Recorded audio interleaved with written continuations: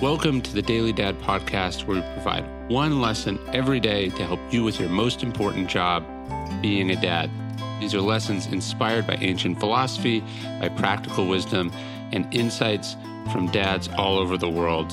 Thank you for listening, and we hope this helps.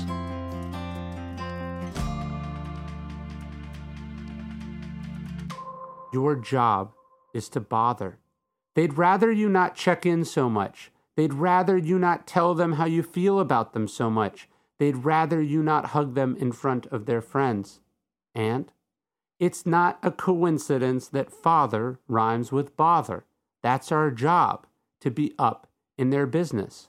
As we've said before, bothering is not the same as nagging or overloading. Bothering is about being involved. Not being so involved that they never fail or never have space, but just enough that they know that we're there and that we care.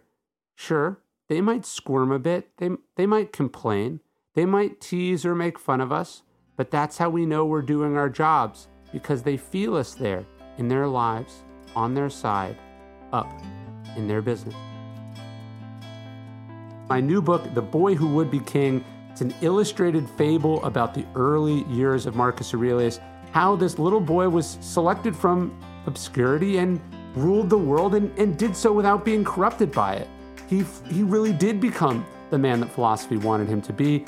And that book is now out. It's available everywhere. I've been working on this book for the last year. It came out of the pandemic for me, something I've wanted to do for a really long time. You can check it out. Go to dailystoic.com/king, or you can pick up The Boy Who Would Be King anywhere books are sold, including on Amazon. But if you buy it from us at dailystoic.com/king, you get the audiobook for free, which has me reading it and a bunch of other cool people. So check it out, The Boy Who Would Be King. And we should learn to lead like Marcus Aurelius, and we should try to not just make Stoicism proud, but we should try to make the example of Marcus Aurelius proud.